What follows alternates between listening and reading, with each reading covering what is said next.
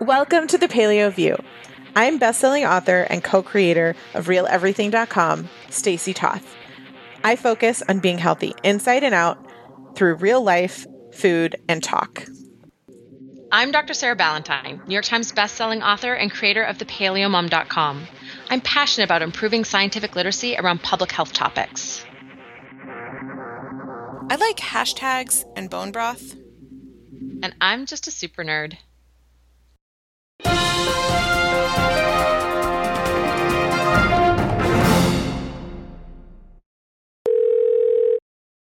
Welcome back to the Paleo View. I'm so excited. Life is great. And I know it's not always great for everyone all the time, but we had some hard times for a while, and I'm just in awe on how well things are going. And I think it has a lot to do with thought and intention and also planning and just feeling good. How are you feeling, Sarah? Can I give you, because it's still January, I want to give you an update on New Year's resolution before we jump into the podcast, because we ended up making 2 New Year's resolutions as a family that we didn't talk about when we did our New Year's resolution show this year. And one was to do an outdoor activity together every weekend. So whether that's a hike or walk around the neighborhood, or we can't all of us go on the trampoline because it's over the weight maximum, but taking turns on the trampoline in the backyard, right? So some kind of something all together as a family was one of our New Year's resolutions. So far, so good. And the other one was that we would do meditations together as a family.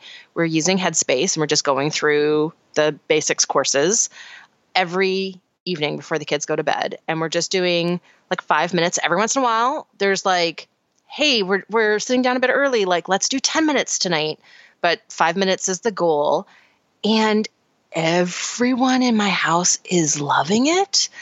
The kids are falling asleep faster. I mean, I know all the science behind mindfulness. I started yoga practice when I was 17 years old. I've done a ton of meditation, but there's something about making sure that it's a daily practice. I've fallen out of the habit of that. And, we're all keeping each other accountable. There's this oh, wait, how much homework do you have? When are you going to be done? Okay, that means you have time to go have a shower. It's this coordination to make time for this 5 minutes of silence as a family, listening to the same meditation on a Bluetooth speaker. It's been fantastic. I'm a little bit oh, that's so I know. Cute. It is. It's adorable. I am a big fan of family activities. So whether it's a resolution or not, high fives all around to everyone who is spending time with people they love, whoever that is. Family can mean different things to different people. So I am excited to help Barbara this week. We actually have a listener question that you and I are both, I think it's a unique challenge for us. I feel like we know AIP so well, but to put it outside a context that we're familiar with is, I think, going to be good. I'm ready. Are you ready? Yeah. And I really felt tis the season for diet resolutions. And I mean, we're even right at the time now where people are starting to hit that wall of, oh yeah, now it's keep going. I got to keep going. This is getting to be real work. And I also really love the challenge of let's pull this back to basics and really think about what the AIP looks like to somebody new. So Barbara, just a little bit of background. She's 75 years old and she's on Social Security. She wants to do the autoimmune protocol. And her question is, how can I do the AIP diet? Where do I begin? Yeah. I mean, that I think, Stacey, for you and I, it's been a while since the AIP was this new foreign overwhelming thing. And I think it's easy for all of us in the autoimmune community who have used the AIP, who have done that whole health journey part where we figure out our own tolerance to individual foods and how much we can push it in terms of sleep and stress and activity and all of those different moving pieces to, we get to this place where it's easy, right? We figured it out, where we know our bodies. And yeah, that doesn't mean there aren't surprises and random challenges, but, we're at a place where choosing foods that support our health isn't, we're not having to look at food lists and find recipes. Like we just get to the point where like, that's just day-to-day life and it's not a big deal. And then to remember that sense of, oh, that's wow, look, I'm supposed to do that now. I think that's a really, it's very, very common that is the initial reaction to starting to learn about the autoimmune protocol, and to go back to like, where's the best place to put that initial effort, I think is awesome. Agreed. So I think the first thing for me that really resonated, something that you've said before, so I'm not going to take credit, but is to think of the autoimmune protocol as adding in nutrients as much as possible versus what you're taking away and changing. And I think the more that we can think about this as we go through everything else with the autoimmune protocol and all of the details, or, whatever it is, I think it can become kind of overwhelming. But the thought process is that we're adding in nutrient density, which I had a really fascinating conversation at Water Aerobics last week with someone who was like, what is nutrient density? So I'm just going to run through that really quick on a side tangent to my tangent, which is to mean for every calorie that you're eating, you're maximizing the amount of nutrients that you could get from that food, that it's high in fiber or other minerals and vitamins, different kinds of things that are adding value to your health, right? So if you think about a calorie, it's not like a calorie is a calorie. Obviously, a potato chip has a different value than kale or spinach would in terms of the amount of nutrients that it's providing. So as we think about the autoimmune protocol, it's really about adding in those nutrient-dense foods to then easily replace some of the ones that could be inflammatory. And we're doing that to nourish and heal the body with those nutrients so that we can feel our best. So I think I'm trying to simplify what I think can become really overwhelming as we start to define something. And we're going to talk about the best ways to do that. But I think as someone who is just starting and where to begin and feeling overwhelmed by it all, like we are just trying to nourish the body for it to heal it, to feel its best, and taking away the things that cause the inflammation and the autoimmune symptoms that you're feeling because your body is feeling defensive, so to speak. Yeah, I think, that my preference with defining whether it's paleo or the autoimmune protocol or the nutrient-dense anti-inflammatory diet that we have yet to find the perfect term for, is to talk about the foods that we do eat rather than the foods that we avoid, because a diet is not healthy or unhealthy based on what you avoid. It's unhealthy or healthy based on what you actually are putting into your body. And I think that, as we go through a sort of step-by-step, where to start, how to progress through implementation of the autoimmune protocol, not from a transition standpoint, but from a priority standpoint, I think that it's very helpful to adopt the mindset of the positive focus on what we do get to eat rather than the negative focus of what we're avoiding, what we're missing. And I think that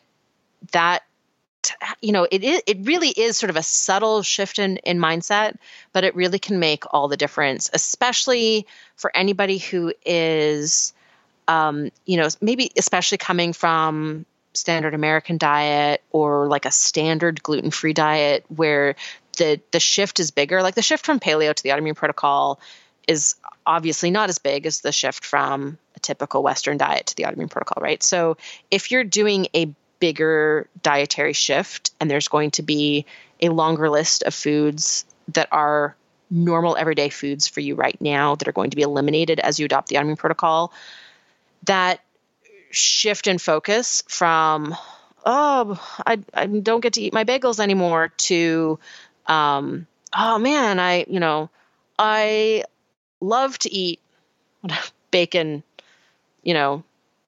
prosciutto wrapped melon, right? Like whatever the bacon wrapped dates food is. Yes. Bacon wrapped dates. Steak. Not that we're like saying that that's all you eat, but really really focused on the meat right there, didn't we? I once you said it, I was like, yes, that sounds delicious. Know what I'm making for dinner tonight.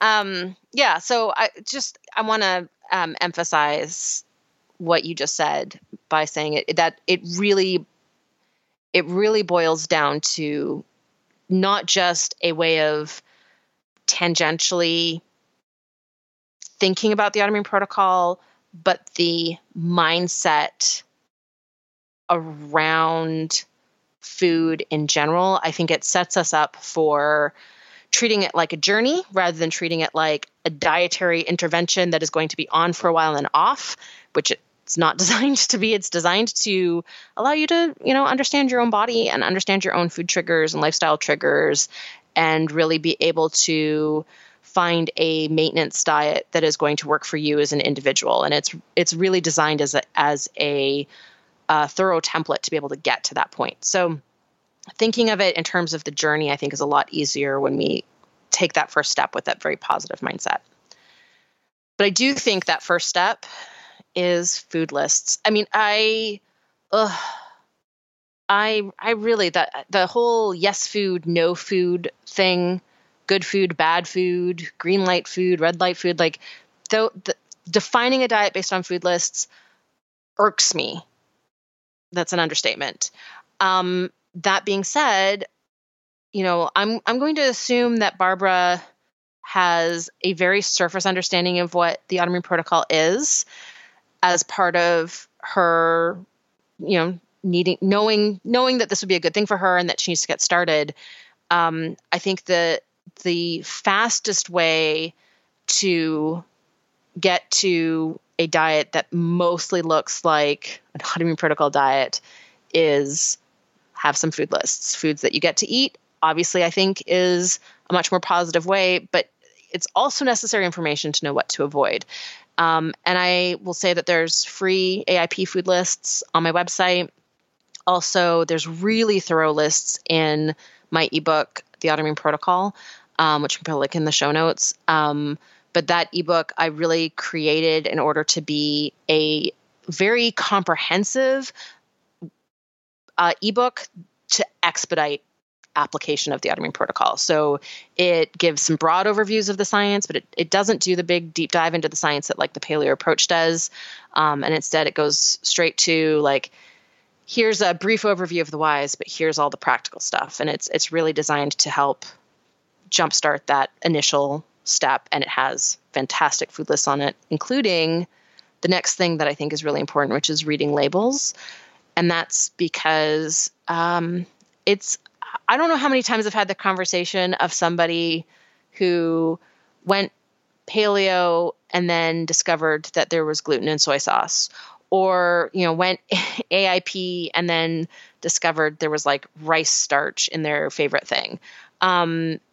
It's, some of those things are going to be a small enough exposure of a, relatively harmless thing that even if it's like technically not AIP, it's probably not going to be a big deal for most people.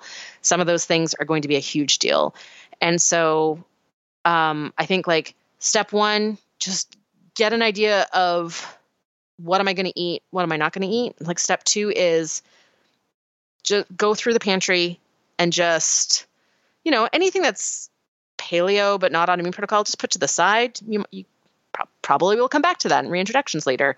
But, just I think it's worthwhile to have that systematic double checking, because I've had enough conversations with people over the years who, were on the autoimmune protocol for 3 months, 4 months, 6 months, and then discovered that there was something that they were still eating that was really problematic for them and was holding them back from experiencing benefits. And there are very few things in life more frustrating than putting in that effort into consistency and, the healthy dietary choices that are part of the AIP framework, and then discovering that there was this like unintentional thing that meant your body couldn't respond to the work you were putting in. Like, oh, that is cartoon exploding head level frustration.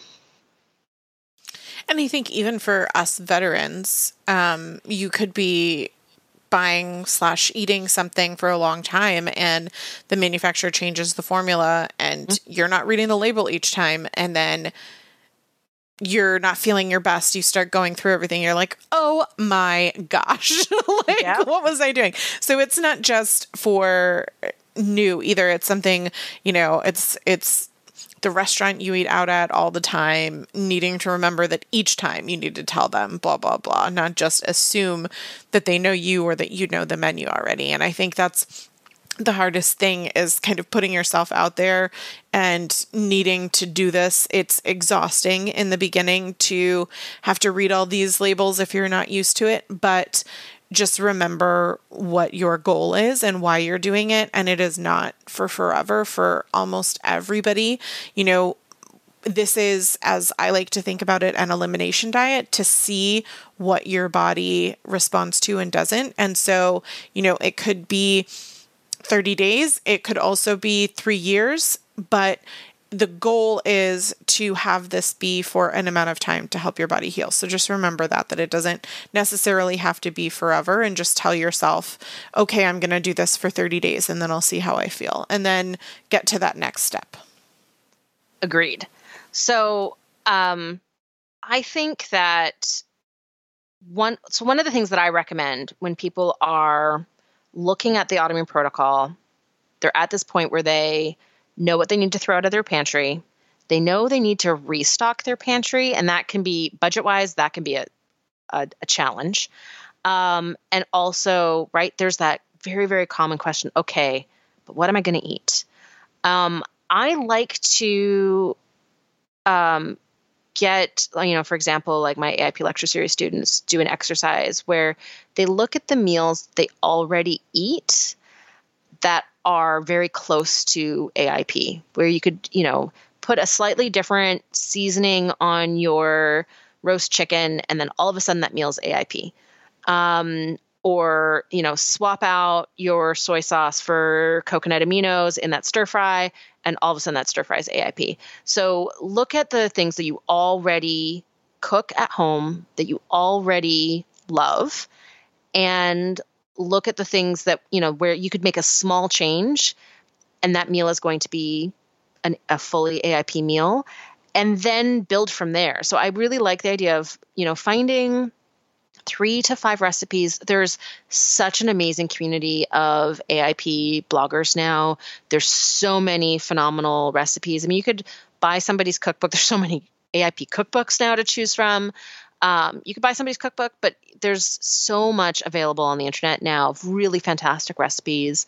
And find, 3, 4, 5, something like that, a small number of recipes that are going to be easy for you to cook, right? That are going to match your cooking skills. So depending on, how much you cook now, it's going to be something similar to what you've prepared in the past.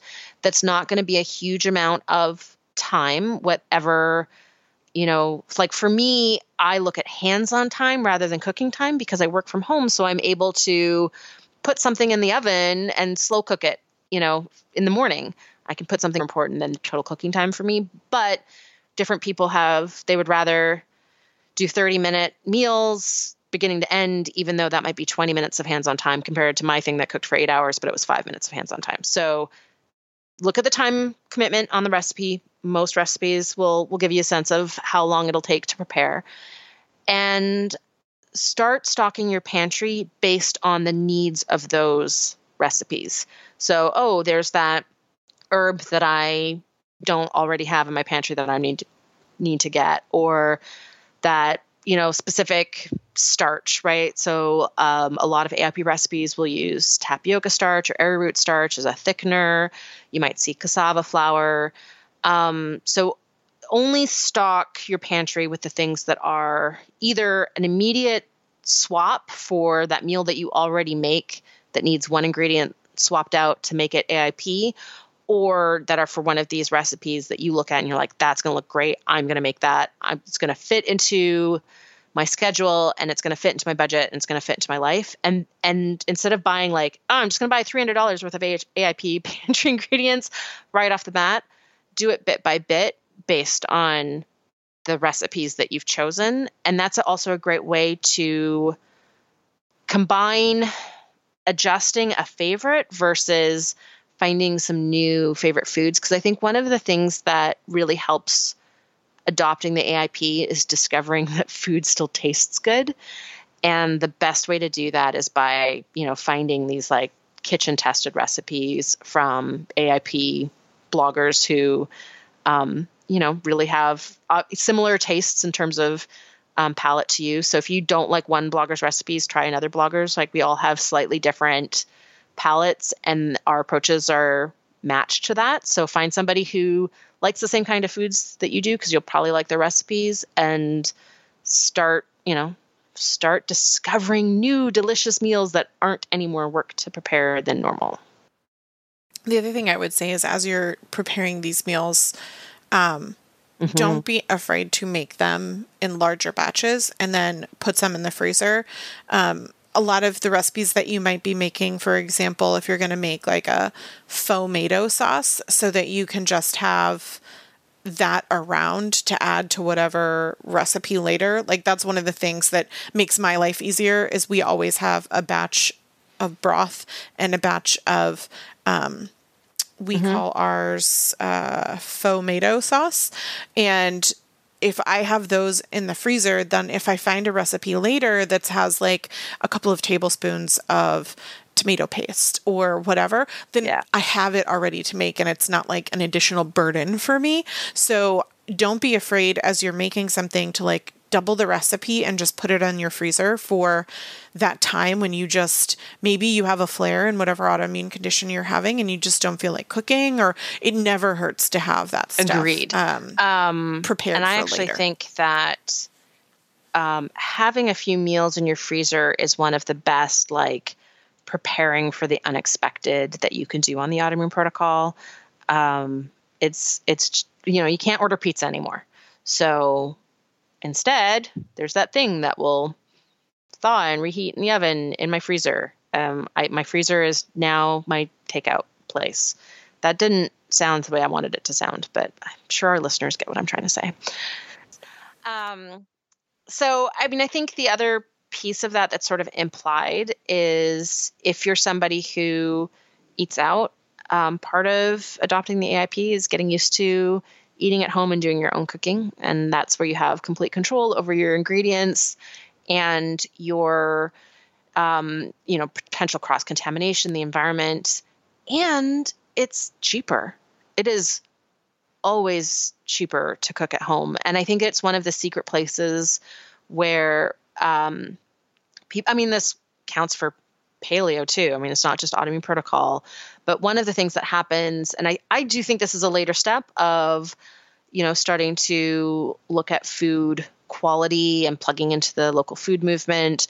But once we get to that step, if you've already freed up some budget by no longer, going to, fast casual restaurants, for example, that, like, all of a sudden, I'm not spending that $30 on that meal, once a week. I can now spend that $30 towards, local produce from my farmer's market, or a really high quality olive oil, or, whatever it is, grass-fed ground beef from the grocery store.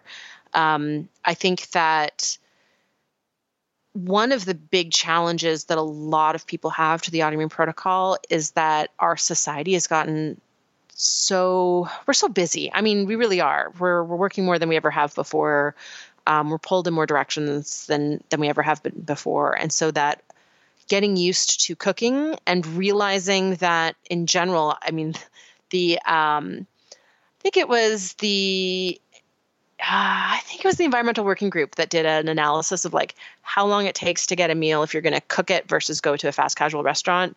And by the time you add in your, a reasonable, fairly short commute to the restaurant, a reasonable wait, and then your commute home, it's actually faster to prepare it at home, and then a fraction of the price. So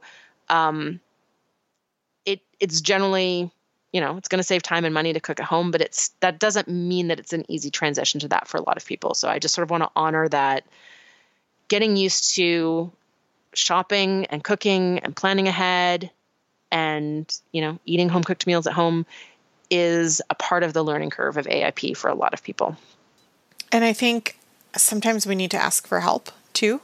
Like I said, especially if you're in a flare, you could do like a batch cooking day with friends where, you sit around and all cook, something, and then you can share it, or maybe just have someone be with you to make the time go better. Or if you need help, you can be with them and ask a loved one to come help you fill your freezer. Or, in my case, it was asking Matt to change the kind of foods that we ate because he was the one that cooked. Don't be afraid to ask for help as you do this transition as well, because you're doing the cooking on your own, but you don't have to be on your own. And I think the more that you have support from loved ones, the better off you'll be. You notice how I'm just like tacking on to like, yep, what Sarah said is great. And here, let me add this attempt at value to this list that you're putting together.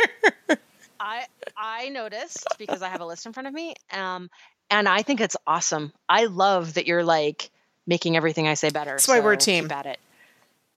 That's it. So I think that those suggestions are all diet focused.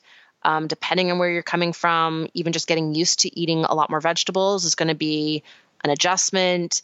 Getting used to just drinking water instead of something like soda, drinking tea instead of coffee is going to be an adjustment.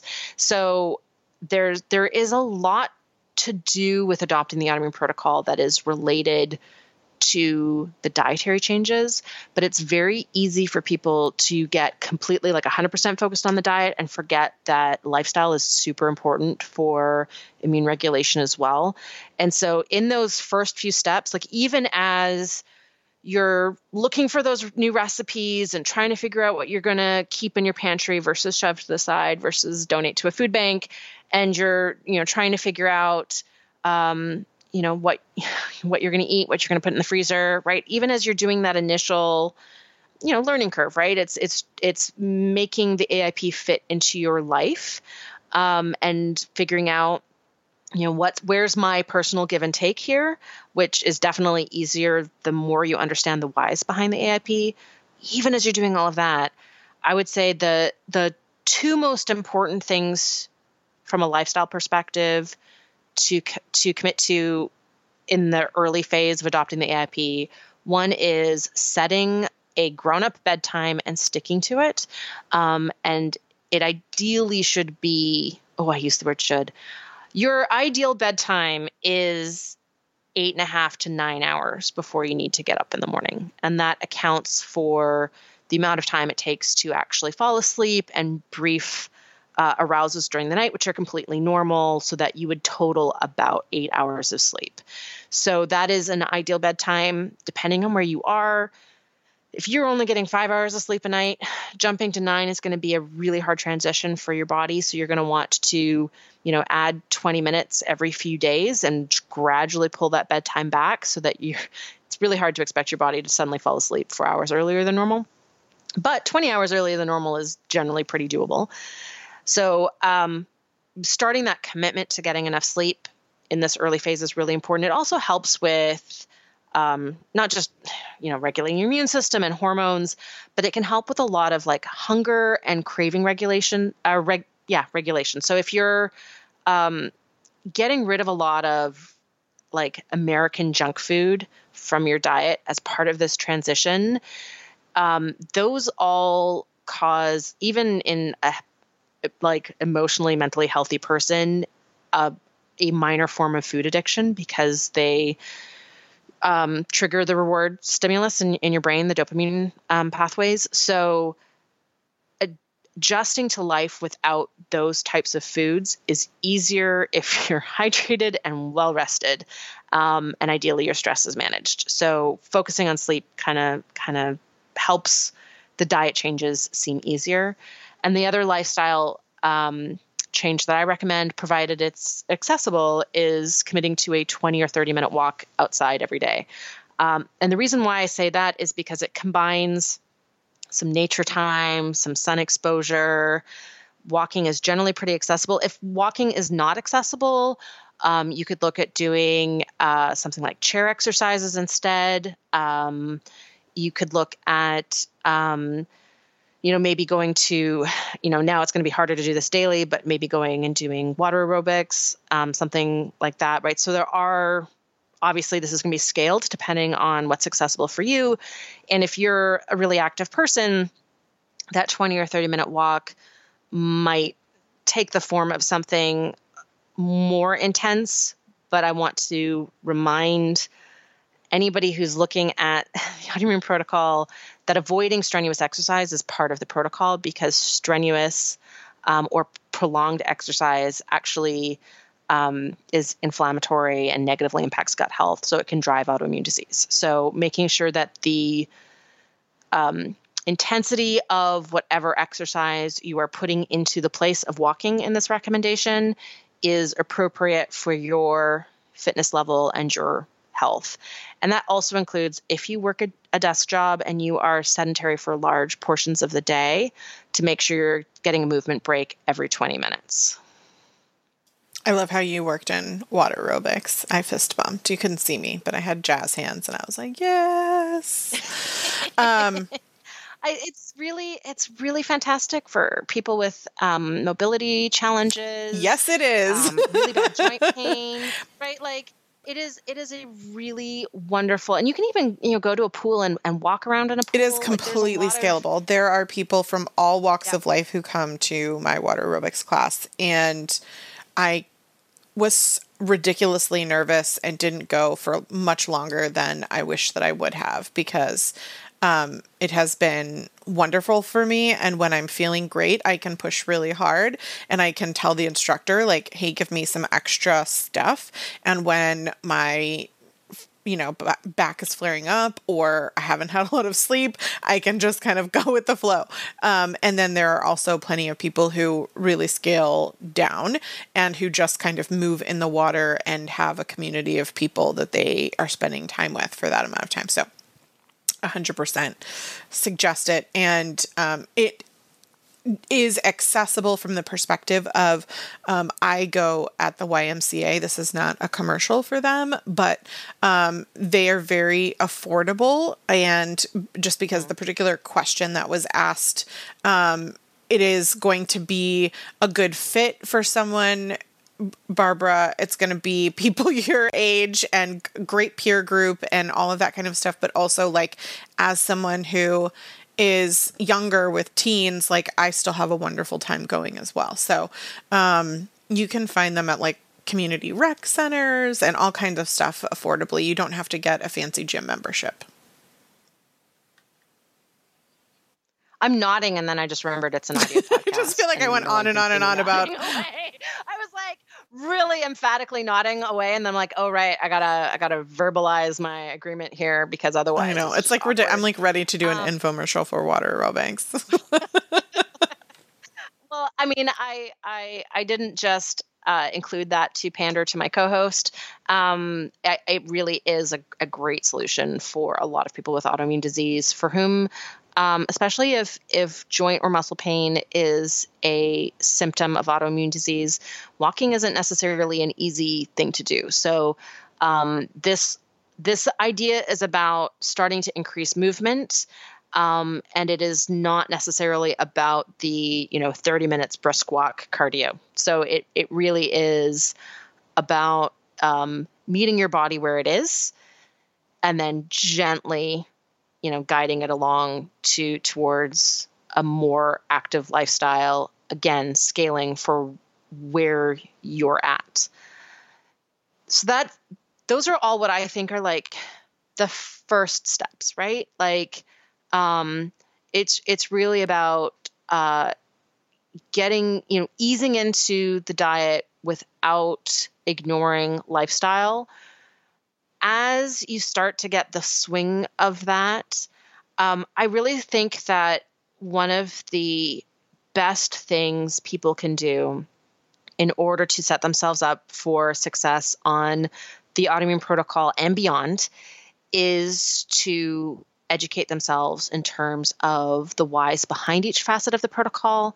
That helps you to understand where the give and take is, what might be really important for you in your situation, but what might be something that you can trade off. So, maybe there's a food that you don't need to eliminate right away. Maybe there's some foods or a nutrient that you probably extra need to focus on.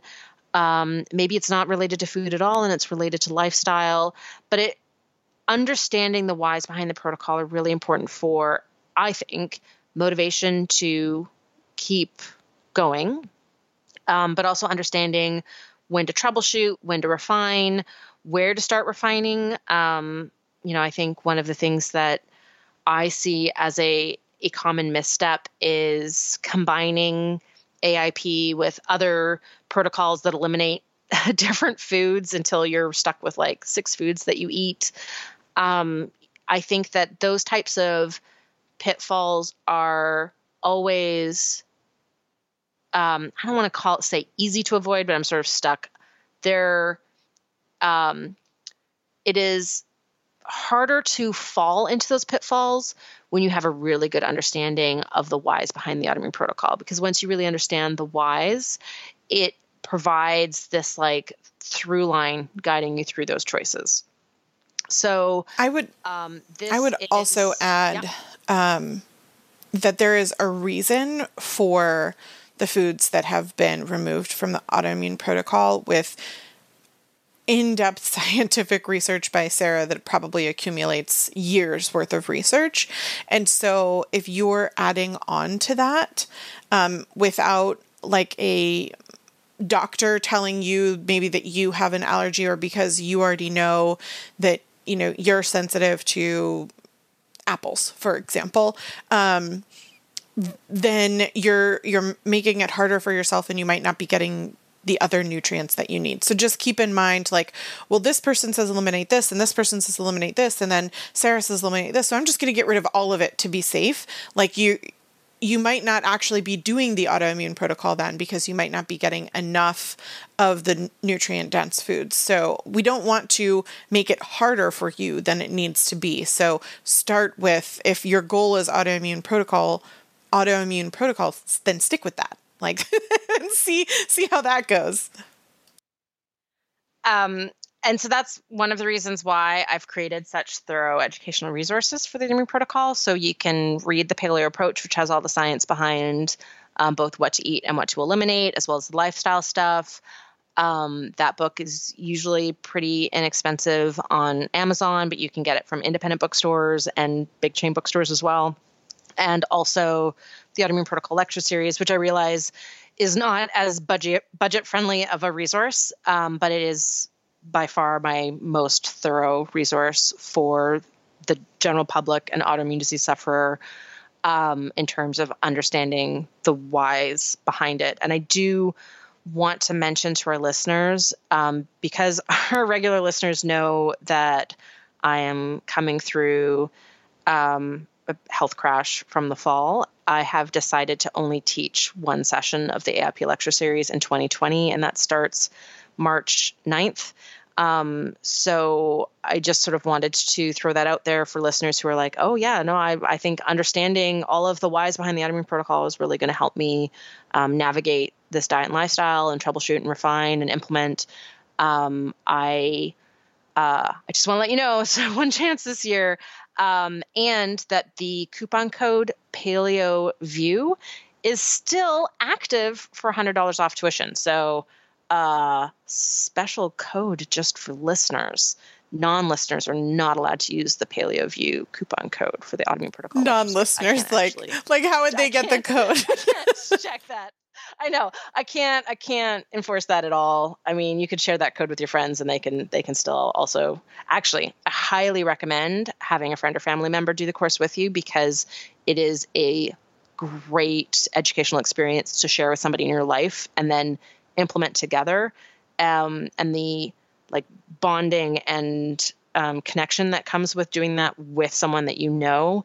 And it's an online course, so it can be somebody who lives far away from you too, is a really, really great experience. So you can share that code with them, even if they don't listen, that's fine. If you are in a budget, I do want to recommend your autoimmune protocol book on Kindle.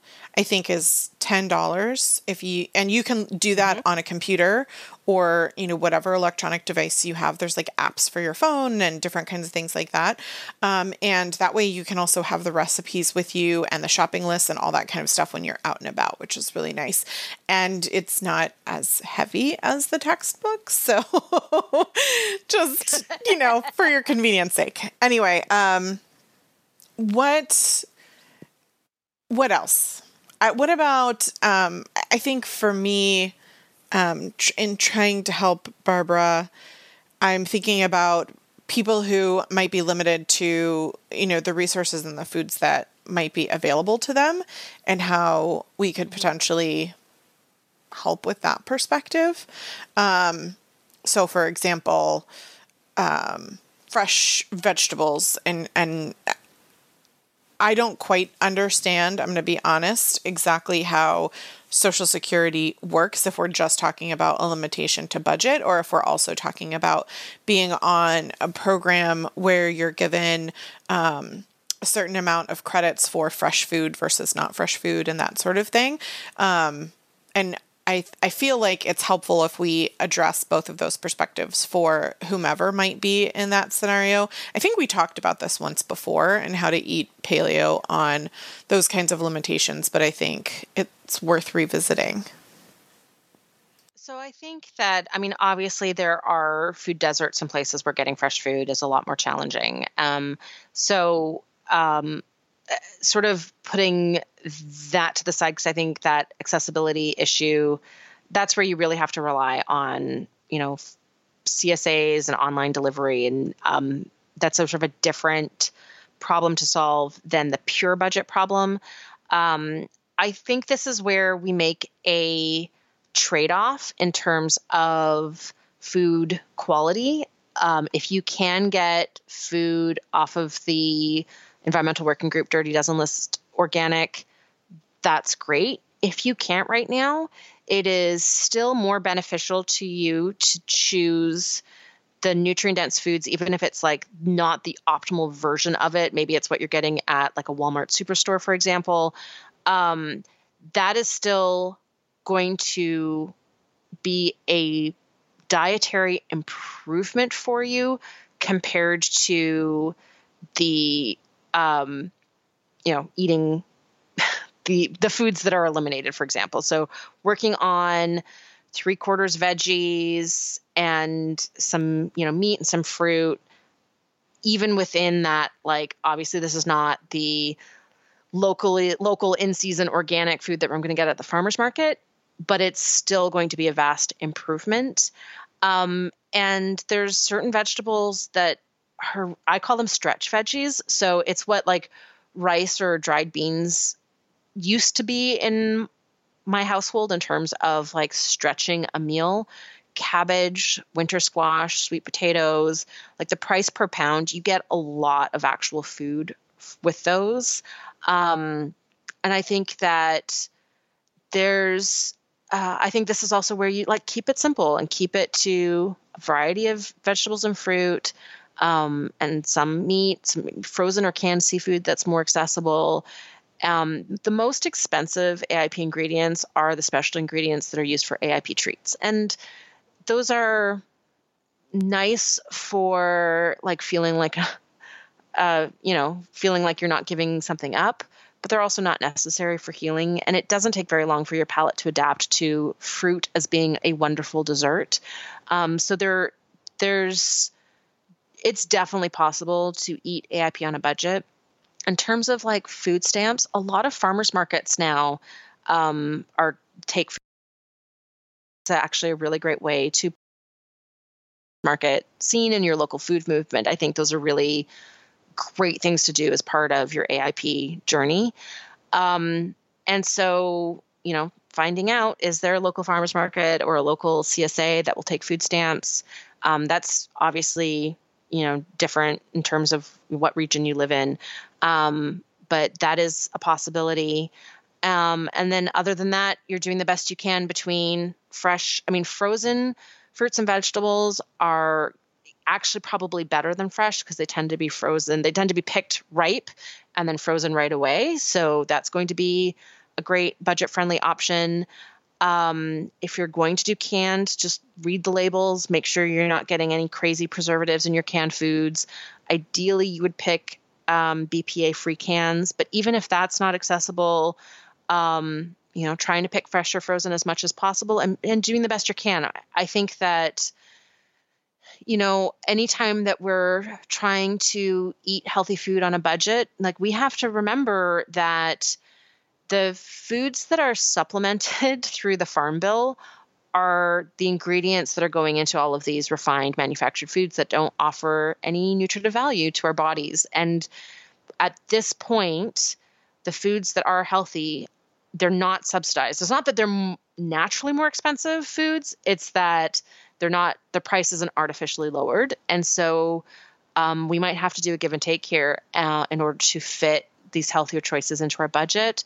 And while I wouldn't normally say that, canned green beans from a BPA containing can is a great option, it is if your other option is like bread, right? So not feeling guilty about making those exchanges.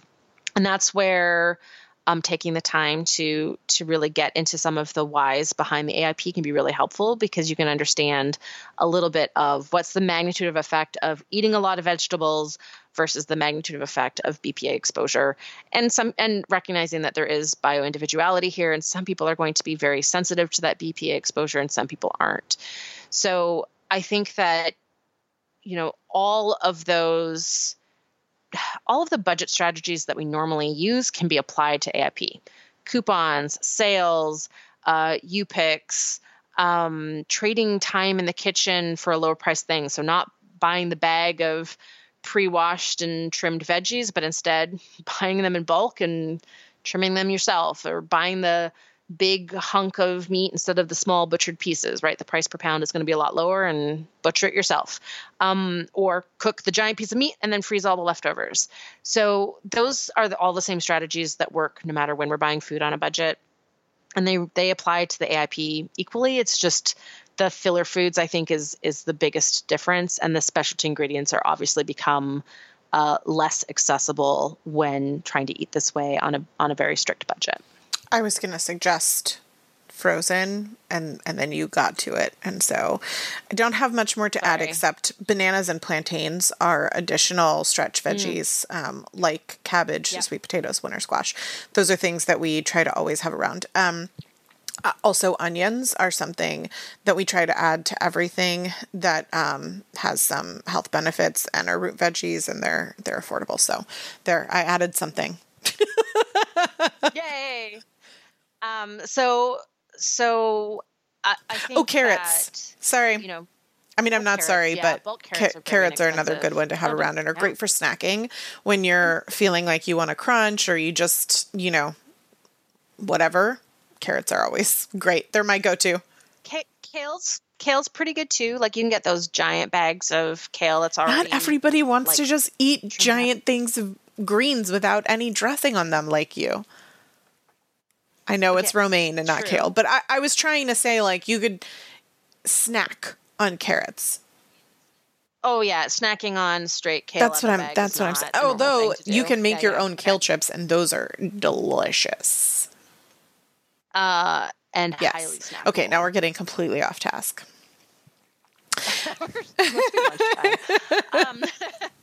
So I think the last thing I sort of wanted to emphasize is exactly, Stacey, where you sort of started off, which is the idea that this is an elimination diet, which implies that you reintroduce things at some point.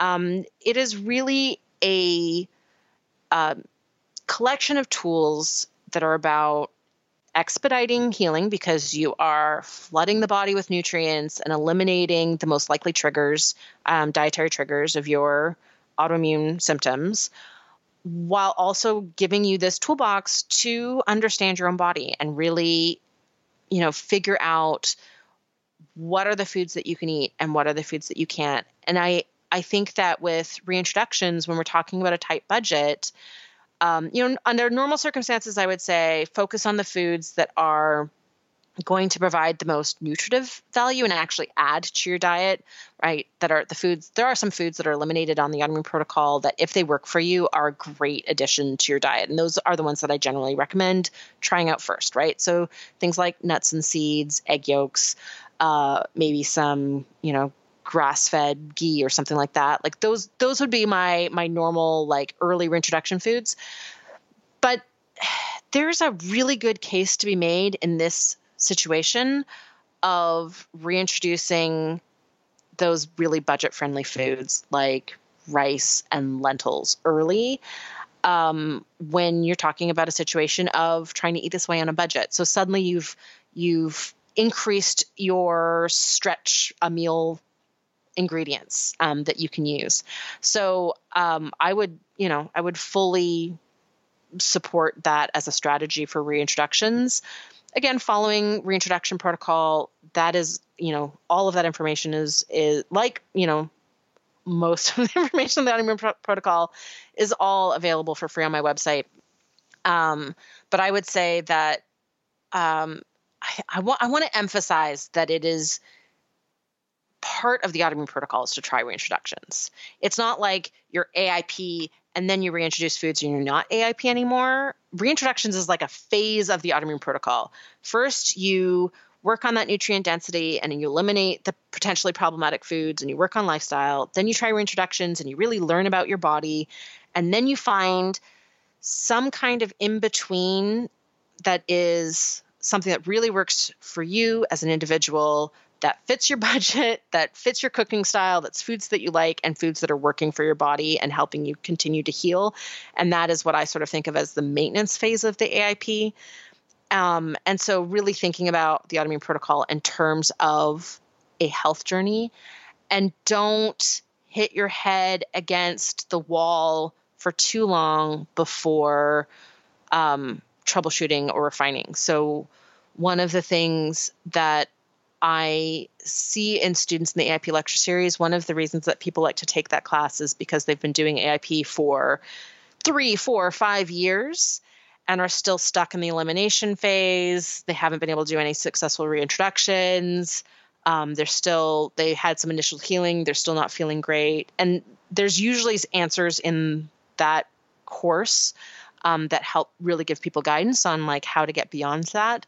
But overall, my recommendation is if you're getting to 3 or 4 months and you're not seeing any improvements, that's where finding a good doctor to work with or an AIP certified coach and really looking at what you're doing. I have lots of troubleshooting guides in the Autoimmune Protocol ebook and the Paleo Approach in my course on my website. So if a AIP coach is not financially accessible, you can do this on your own. You're just going to spend a lot more time educating yourself to really wrap your head around the different things that could be holding back your healing.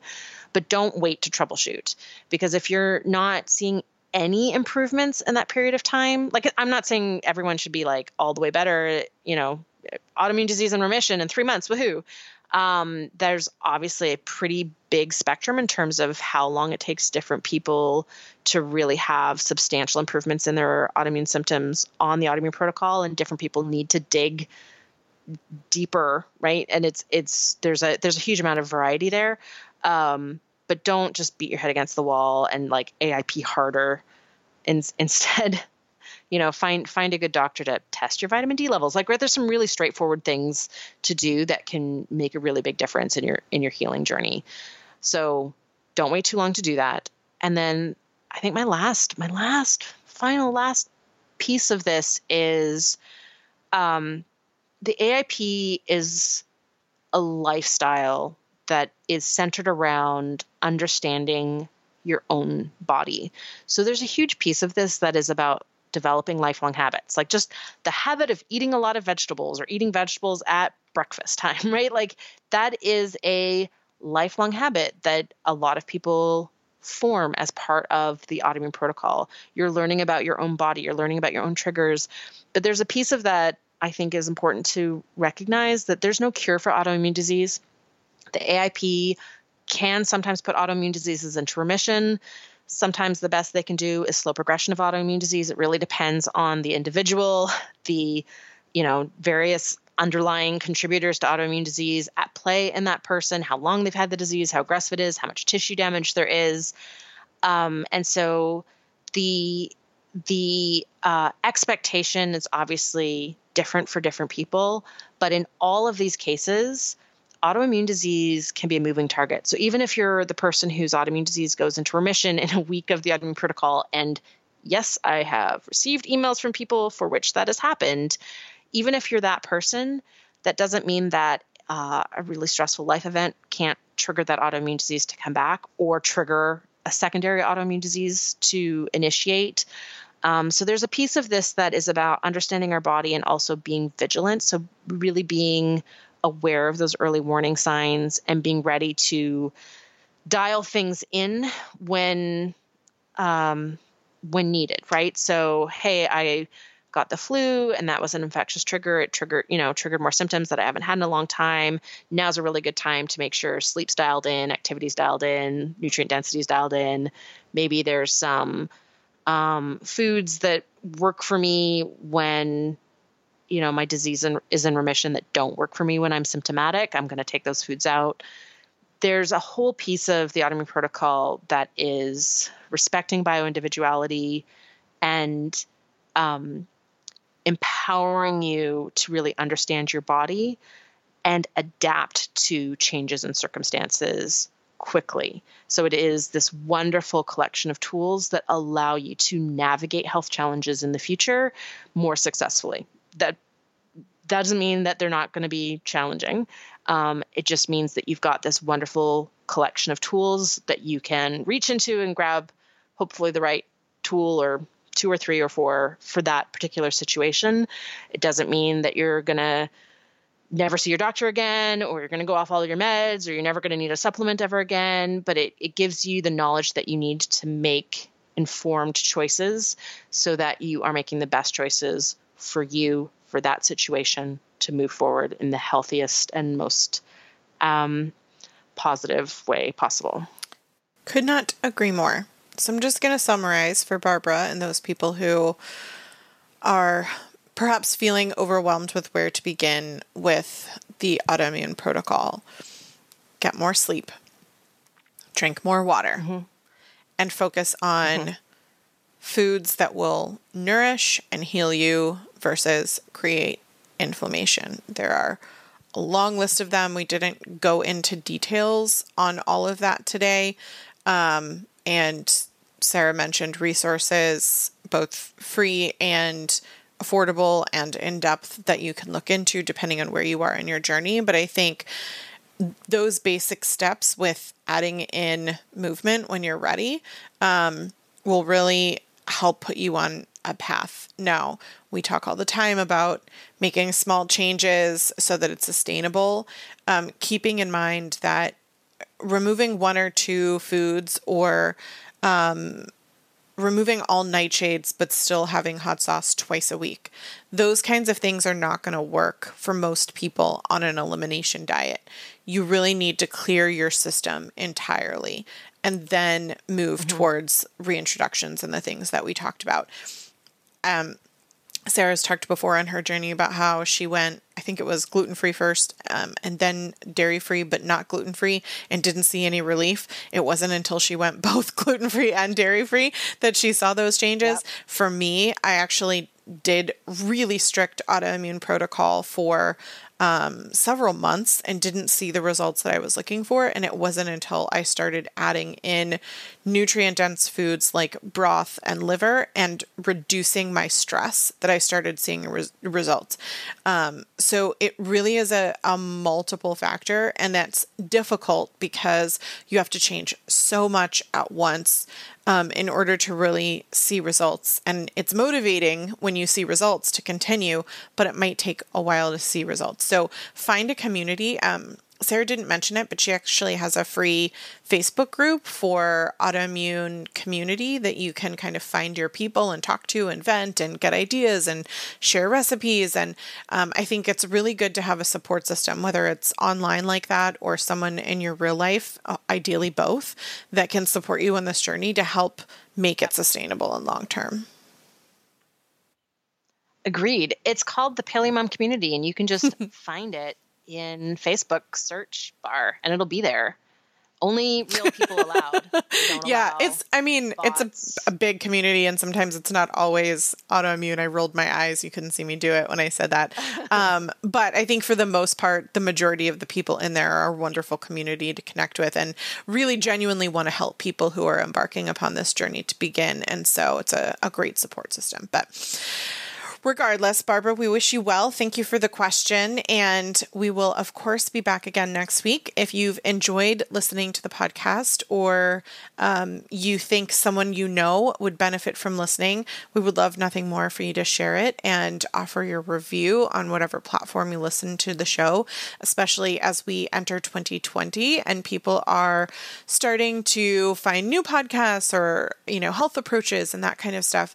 You helping us be something that comes up in their search so that we can help them improve their life is so very wonderful, and we appreciate it. Thanks for listening. I'll be back next week. Thank you for listening to the Paleo View. If you enjoyed the show, please take a moment to rate us on iTunes. You can also support us by shopping for our favorite paleo products on the sidebars of our individual websites or by donating through PayPal. Seeking the truth never gets old. Introducing June's Journey, the free-to-play mobile game that will immerse you in a thrilling murder mystery. Join June Parker as she uncovers hidden objects and clues to solve her sister's death in a beautifully illustrated world set in the Roaring '20s. With new chapters added every week, the excitement never ends. Download June's Journey now on your Android or iOS device or play on PC through Facebook Games.